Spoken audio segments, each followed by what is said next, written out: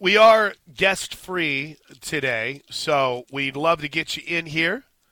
I feel like we've laid everything out, right? 405-329-9000. That's 405-329-9000 on the Air Comfort Solutions. I'm sorry, on the law offices of Rod Polston, Oklahoma Tax Resolution Line. If you want to get in here the old-fashioned way, you've earned it by picking up the phone and calling us. Or the new way, Air Comfort Solutions text line 405-651-3439, or on Twitter.com. He's at Josh on Ref. I'm at Plank Show. Did I miss anything else too exciting yesterday, Josh? No, it was Jimbo and St. Nick that stole the headlines. I mean, it was that. You know, the prevailing thought by some, and I see this on our text line right now, well, Jimbo and Texas A&M haven't done anything wrong. They're just playing the game. Okay, well, they might be, but they also might not be playing the game. I mean, it kind of depends on if it's, through a collective and it's over the course of your college experience. Paying $200,000 or whatever amount in saying if you sign here on the dotted line, that is against the letter of the law right now. Sure. That is not just playing the game. That's against the rules. And there, to me, I saw, Josh Pate was saying they're pretty much fighting over the same thing. Well, I mean, somewhat. I understand his logic and reasoning behind it, and I think it makes some sense. But the reason why this has become what it is because of Jimbo Fisher's presser. The reason that, the First Take has actually dusted off Paul Feinbaum and put him behind that goofy-looking mic is because Jimbo Fisher reacted the way he did. If Jimbo Fisher doesn't react and have that scorched earth presser, then this probably is a college football story, right, where all of us nerds that cover college football and talk about it 24/7, 365, we debate it. Was Nick right? Should Jimbo have said anything? But Jimbo Fisher comes out and lays the wood like he did, or at least attempted to, and suddenly it becomes more than a college football story. This becomes, all right, this is juicy. This is what I'm talking about. That's what you get. Okay, I want to roll through. Now we have one game underway in softball. In fact, Stephen B.A. checked in watching Michigan versus South Dakota State, listening to Nicole Mendez. Man, she's good. Just wanted to give her a shout. Yeah, Mindy and Sierra Romero got a great opportunity as they were put for the first time. I mean, imagine your first ever broadcast on TV, essentially, on a major network, is postseason. That's pretty awesome. So ESPN giving some analysts a shot, and it's good to see Nicole getting that opportunity. She's earned it. Well-deserved. Aaron Miller, who was on with us on Tuesday of this week, Aaron is doing the Norman Regional. So I figured, Josh, we'd hit every single regional pretty quickly here and then spend some time right after the bottom of the hour on the Norman Regional and talk about Oklahoma, Prairie View, A&M, Minnesota, and Texas A&M. Is it good to hit everything else first? Sure. Yeah, let's go around the horn. So here we go. When you think about the way to do this, I want to go with who would play Oklahoma next. So let's talk about that aforementioned Orlando Regional. South Dakota State and Michigan are playing as we speak. That game is scoreless early on. Villanova is the 4 seed. They'll play the top seed, UCF. UCF is hosting a regional for the first time in their history. They have some impressive wins this year. They took a series from Wichita State. They have a win over Virginia Tech. They beat Nebraska, Texas, and Georgia as well. Jada Cody is an outstanding leadoff hitter, 12 bombs this year. And Gianna Manka is their stand. I believe it's Manka is how you say her name. Leads them in innings and has a 1.73 ERA. The fascinating thing about this regional is how good Michigan was down the stretch of this season. Because it was, I mean, let's face it, it was a team that was pretty much forgotten about at one point in the season. They had struggled on the road. They had lost some head scratchers and they lost to Miami of Ohio earlier this year at home. They lost a series to Nebraska and then got smoked by Northwestern. But after winning that Friday game against Northwestern, they bounced back a bit. They won their series over Minnesota, Ohio State, Michigan State, and Maryland. They made it to the finals of the Big Ten Championship. They're peaking at the right time, I guess is the best way to put it. And they've got a really good two-headed monster in the circle, and Alex Staraka and Megan Boyban. So, to me, they're a problem. And Michigan's already played UCF this year. Wolverines won that game 6-0 down in the St. Pete Clearwater Classic. But, Josh, do you expect any surprises out of the Orlando Regional where maybe a Michigan could find their way? And I don't even know if really that would be much of a surprise. No, I don't think it would be. I think it will be either UCF or Michigan. I think those two are clearly on a collision course for the regional championship there. And no, I wouldn't classify it as much of a surprise if Michigan were to emerge from that regional. I'm picking UCF, but it's not going to be a shocker if it's Michigan. Here's the biggest challenge with this regional. There is a threat of rain today, tomorrow, and Sunday, and on Monday. So I saw Justin McLeod actually tweeted out like the process they would go through, because you have 3 regionals being hosted in Florida, and weather could play a part in all 3.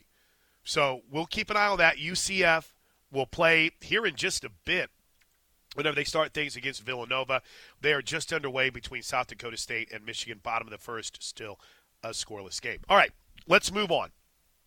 From the Orlando Regional to Evanston, Illinois, where Michelle Gascoigne and Northwestern is the 1 seed. They get Oakland, Notre Dame, McNeese State. Now, quick blanket take. I think every single one of these regionals has a 2 or 3 seed that could emerge. And this is no different. Notre Dame has some big wins this season. Duke, LSU, and Texas. And they beat Northwestern. So there is a chance that Notre Dame could get a shot to, at the very least, tomorrow, push Northwestern to an elimination game. But in what Danielle Williams has done this year for Northwestern, she has been fantastic. The Big Ten Pitcher of the Year. They also have the Big Ten Player of the Year in Rachel Lewis. Williams has a 1.53 ERA, 287 strikeouts. Lewis has hit 20 home runs, 52 runs batted in, and hits over 350. I'm not going to sit here and pretend like I know much about Oakland. I've seen McNeese State this year. They're not very good, but I think Northwestern Notre Dame is going to be a fascinating game tomorrow at noon in their winners bracket game. Anything here that caught your eye from the Evanston Regional? Northwestern, obviously, arguably maybe the best team in the Big Ten. Nebraska would be in that conversation as well, along with Michigan. You think Notre Dame, serious run for the money? I like Notre Dame a lot, and I didn't. There's, for instance, Chet Holmgren. Let's make this about the NBA. We had the dude that was texting. He's like, you're crushing Chet Holmgren. He's great. He's going to be a rock star. I went back, watched it a little more. No, he's not. I think he's terrible. Now, he's not obviously terrible, but I think as a translation of the NBA, I wouldn't take that risk in number 2. But that's me. Hopefully Orlando does in 1. Notre Dame, not a fan of. Wasn't really impressed with their resume. Talked to a few people this week. They really seem to like Notre Dame. And there are people that have watched him a lot and not homers. So I'm starting to buy into him a little bit. Let's shift to Tempe for your late night viewing tonight at 7 o'clock. You get LSU and San Diego State. Then later on this evening, 9:30 first pitch for Cal State Fullerton and Arizona State. Arizona State is the 1 seed in this regional, and they got hosed. I mean, this is the biggest mistake that the selection committee made. Arizona State should have been the 6, if not the 5. They won the Pac-12 this year. They won the Pac-12 title and won series over Washington and UCLA. But listen, they're still in a position to host a super regional, but it doesn't make a lot of sense. The player to watch here is Sydney Sanders, .417 batting average. This is the team that went on a 20-game winning streak against Gabby Plain. She hit 2 bombs. She's really good. But here, Josh, is where you kind of throw your hands up. They put a really good LSU team in here as the 2 seed. Georgia Clark, dangerous. They have some big-time upset potential. San Diego State, though, has Mac Barbara. She was a freshman that came out of nowhere. She was the Mountain West Player of the Year. Cal State Fullerton was actually okay whenever I saw them, and Cal State Fullerton actually beat San Diego State earlier this year. So LSU San Diego State is going to be fun. Cal State Fullerton, Arizona State. Josh, I feel like the committee really, really hamstrung Arizona State and putting them in a very tough regional. Well, and what do you think if Northwestern comes out of that Evanston regional? Tough super regional matchup for Arizona State? Oh, I mean, here's the thing, though. Here's the thing about that. I don't think that you can get too terribly caught up in the super regional and who you're going to face next debate. I know that's kind of a corny way to look at it. But when you're thinking about getting to the super regional, Northwestern Arizona State is probably among the best potential super regional matchups you're going to get. And that's who would match up with Oklahoma in the College World Series, right? Yeah, first game. Dude, I'm telling you right now, it would not surprise me at all if we see upsets everywhere. Which gets me right to somehow, some way, UCLA, as they always do, hosting a regional. Even though the number 5 Bruins have not necessarily played consistently well this year. Brianna Perez is the Big 12 or the Pac-12 Defensive Player of the Year. Megan Fariamo is back. Though remember, she was outstanding last year but missed the World Series because of an injury. And they rode her like they did Rachel Garcia last year. This is an interesting regional, though. You get UCLA, Grand Canyon, Ole Miss, and Loyola Marymount.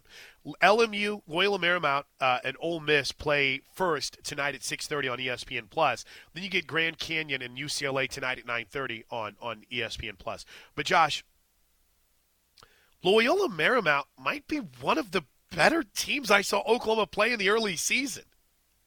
I don't know how else to explain it, but I remember coming away from that game. It was the first game of the year that Oklahoma didn't run rule. And I remember thinking to myself, dang, that's a pretty good team. I bet we hear about them later in the year. They threw Polina Johnson against OU, and then they went to the pin and brought in Jenna Perez. They were really good against OU earlier this season. But we'll see if they can get anything done against Grand Canyon U. Which, by the way, the fascinating note about – wait, hold on here. What am I talking about, GCU, against UCLA? The fascinating note about this – no, I'm wrong. Loyola Marymount gets Ole Miss, Grand Canyon U gets UCLA. I apologize. The fascinating note about this is the team in the College World Series that had the biggest year-to-year jump was Grand Canyon State. They won – our Grand Canyon. They won 20 more games this year than they did last year. And there is an Oklahoma tie on Grand Canyon State. Kinsey Kelso transferred from OU. She has started every game for GCU this year. She's hitting .333, has 7 home runs, and 28 runs batted in. So I like Ole Miss. I like Loyola Marymount, but I do think they gave UCLA a little bit of a pass with how they juiced up this regional, Josh. I don't think there's too much beef here. I think UCLA might have like a 2-zip, 3-1 game, but I think they're going to roll out of this regional. Do you think – I mean, you probably know better about Duke. I mean, it's hard for me not to project forward a little bit into the super regionals. Sure, go ahead. To me, it looks like they're on cruise control to the Women's College World Series. UCLA? Yeah. Oh, yeah. No, absolutely. Yeah, absolutely. I'm not, because that Durham regional, which is in the bracket there, which gets underway here in 30 minutes. Liberty and Georgia will play on ESPNU, and then UMBC, who came to Oklahoma a few years ago, takes on Duke. I like Duke, but, I mean, this is essentially the same thing we saw last year. Last season, Duke was awarded a national seed, but they had to travel to Athens and still play Georgia. Why? I need to talk to Allison Fanning about this, but it was a facilities issue. They didn't feel like they could host. Now, fast forward a year, they've juiced up their facilities a bit, and Duke is actually able to host. So, will this be a different year? It's a Duke team that's 41-8 overall. Peyton St. George, really solid pitcher, 171 strikeouts this year. But, I mean, Georgia mashes, dude. Sarah Mosley, 430 average, 17 bombs. That should be fun, but I'm with you. I feel like that's a fairly paved road for UCLA right now. All right, let's get through the other two regionals on the OU side of the bracket when we come back, and then we'll just race through the opposite side, starting with what I think could be a scary weekend for Florida State in Tallahassee. But we're talking about Washington and Arkansas coming up next. All right, let me hit the rest of these regionals real quick. Scoreboard update, still scoreless, bottom of the second between Michigan and South Dakota State. We'll get to Clemson in just a bit. I got an update. I mentioned that it was unique, Josh, that Duke was able to host this year but wasn't last year. And I mentioned how we needed to reach out to Allison Fanning, who longtime video coordinator for Sooner softball, and friend of the show. Well, actually, through an intermediary, Well, her mom was listening and said, Allison, Plank needs you now. And what did Allison Fanning do during the break, Josh? She texted us. Duke is able to host this year because of COVID. Last year, they weren't picked as a school that could accommodate all the guidelines. Plus, I don't think the university ever wanted it. There you go. Because you got to remember, there were some schools where, we're a year removed from where you were tested every single day. We're less than a year removed from a team that couldn't play in a College World Series game in baseball because of COVID issues. I'm not going to lie. Completely had forgotten about it, Josh. But Duke kind of said, listen, we're not going to do it. Not going to do it. We can't. Because you had to have testing sites. You had to have everything on site. So that makes sense. Meanwhile, Georgia was like, we'll do it. Next thing you know, they end up in the Women's College World Series. I think it worked out okay for Georgia. But that is why Duke couldn't host last year and Georgia is hosting this year. Solving mysteries on the show, Josh. It's what we do. And thank you for checking in. Appreciate that. Thanks, Allison. Thanks, Allison's mom. The Seattle Regional. Now, we've gone through we didn't really talk and aren't going to talk here about Oklahoma. We'll do that after the next break. But we've talked about Orlando, Evanston, Illinois, Tempe, Los Angeles, and just before the break, we were talking about Duke. The other two regionals on that side are Washington and Fayetteville. Now, I am not trying to get too carried away here, but I think that might have the potential to be an under-the-radar, outstanding super regional matchup between Arkansas and Washington. The crazy thing here is neither host was done too many favors. Now, I'm not big on thinking Texas is elite, but at 4:30 today, they get Weber State on the Longhorn Network, and then Lehigh and Washington will play tonight at 7 p.m. on ESPN+.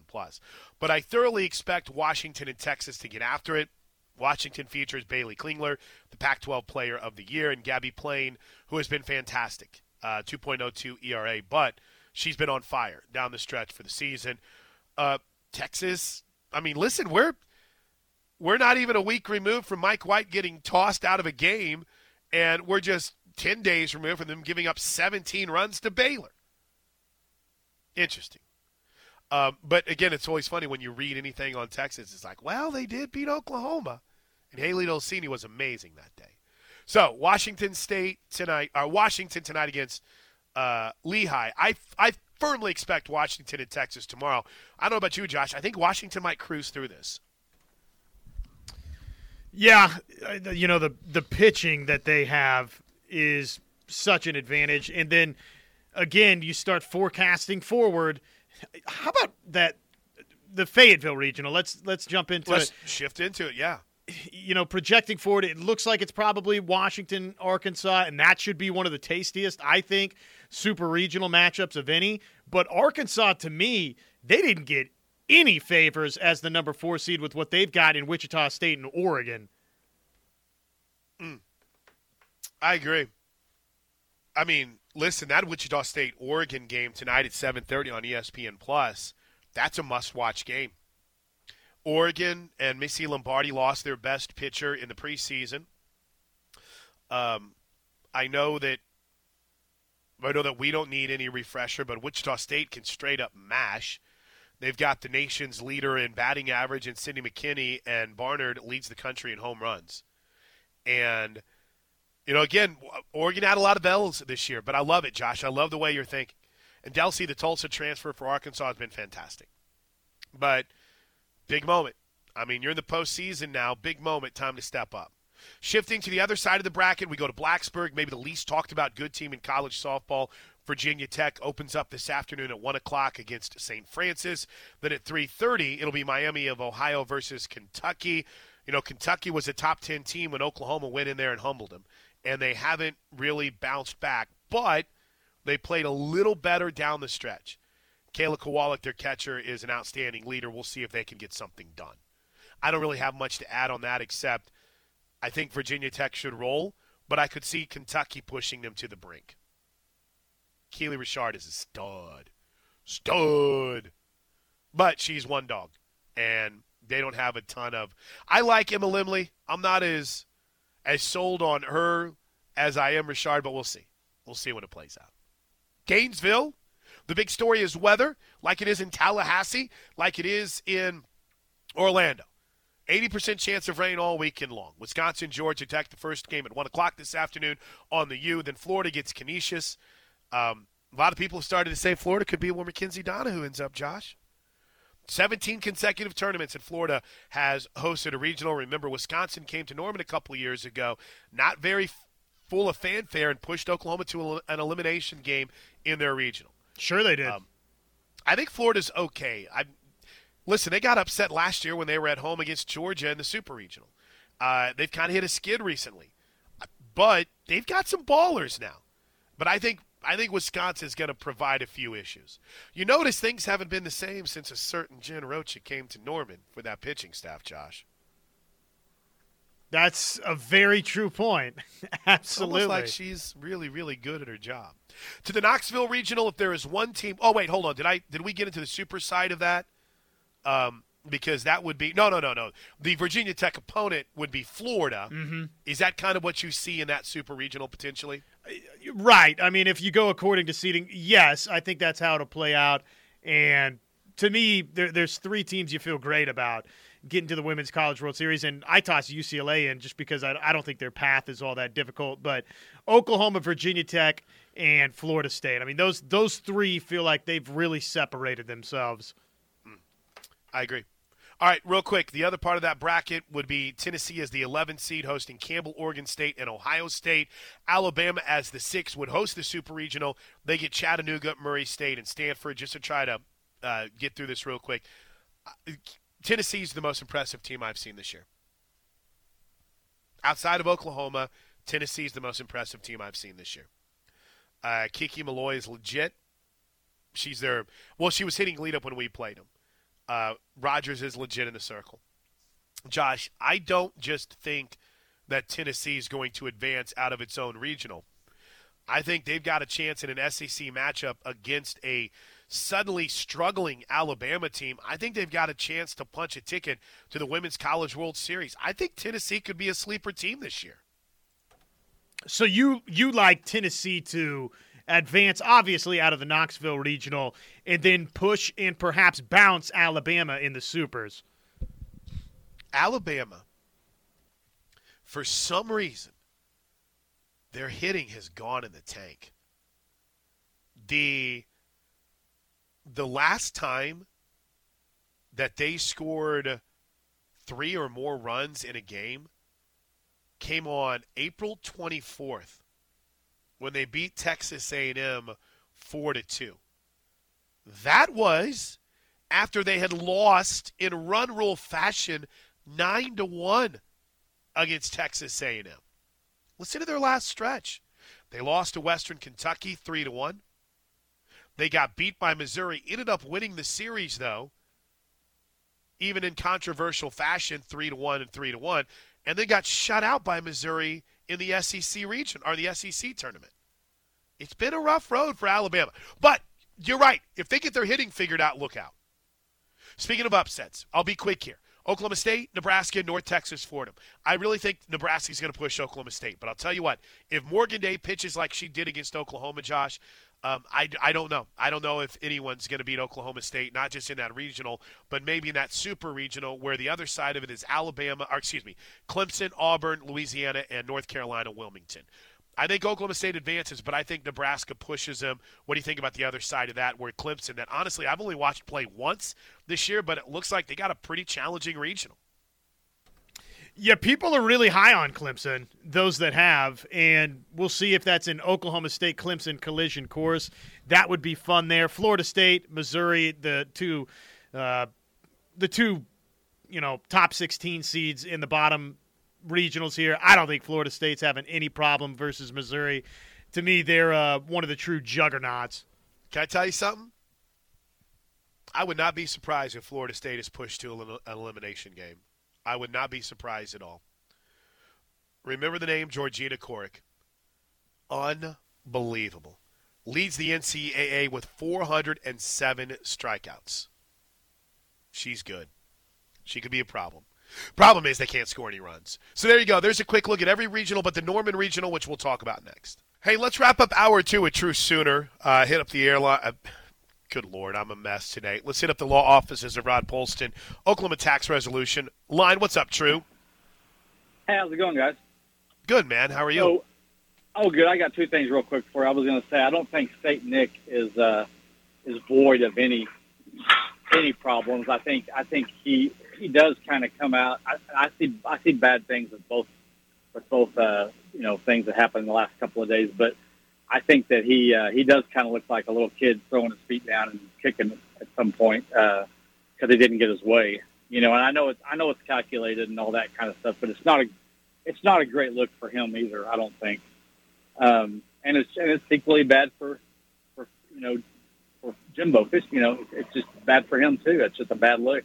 But it's kind of fun this time of year to have this kind of stuff. When we're oh, absolutely.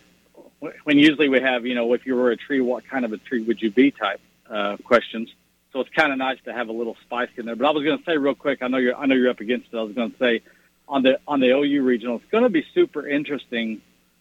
Have they said who's starting tonight? Is it going to be? I'm assuming Hope.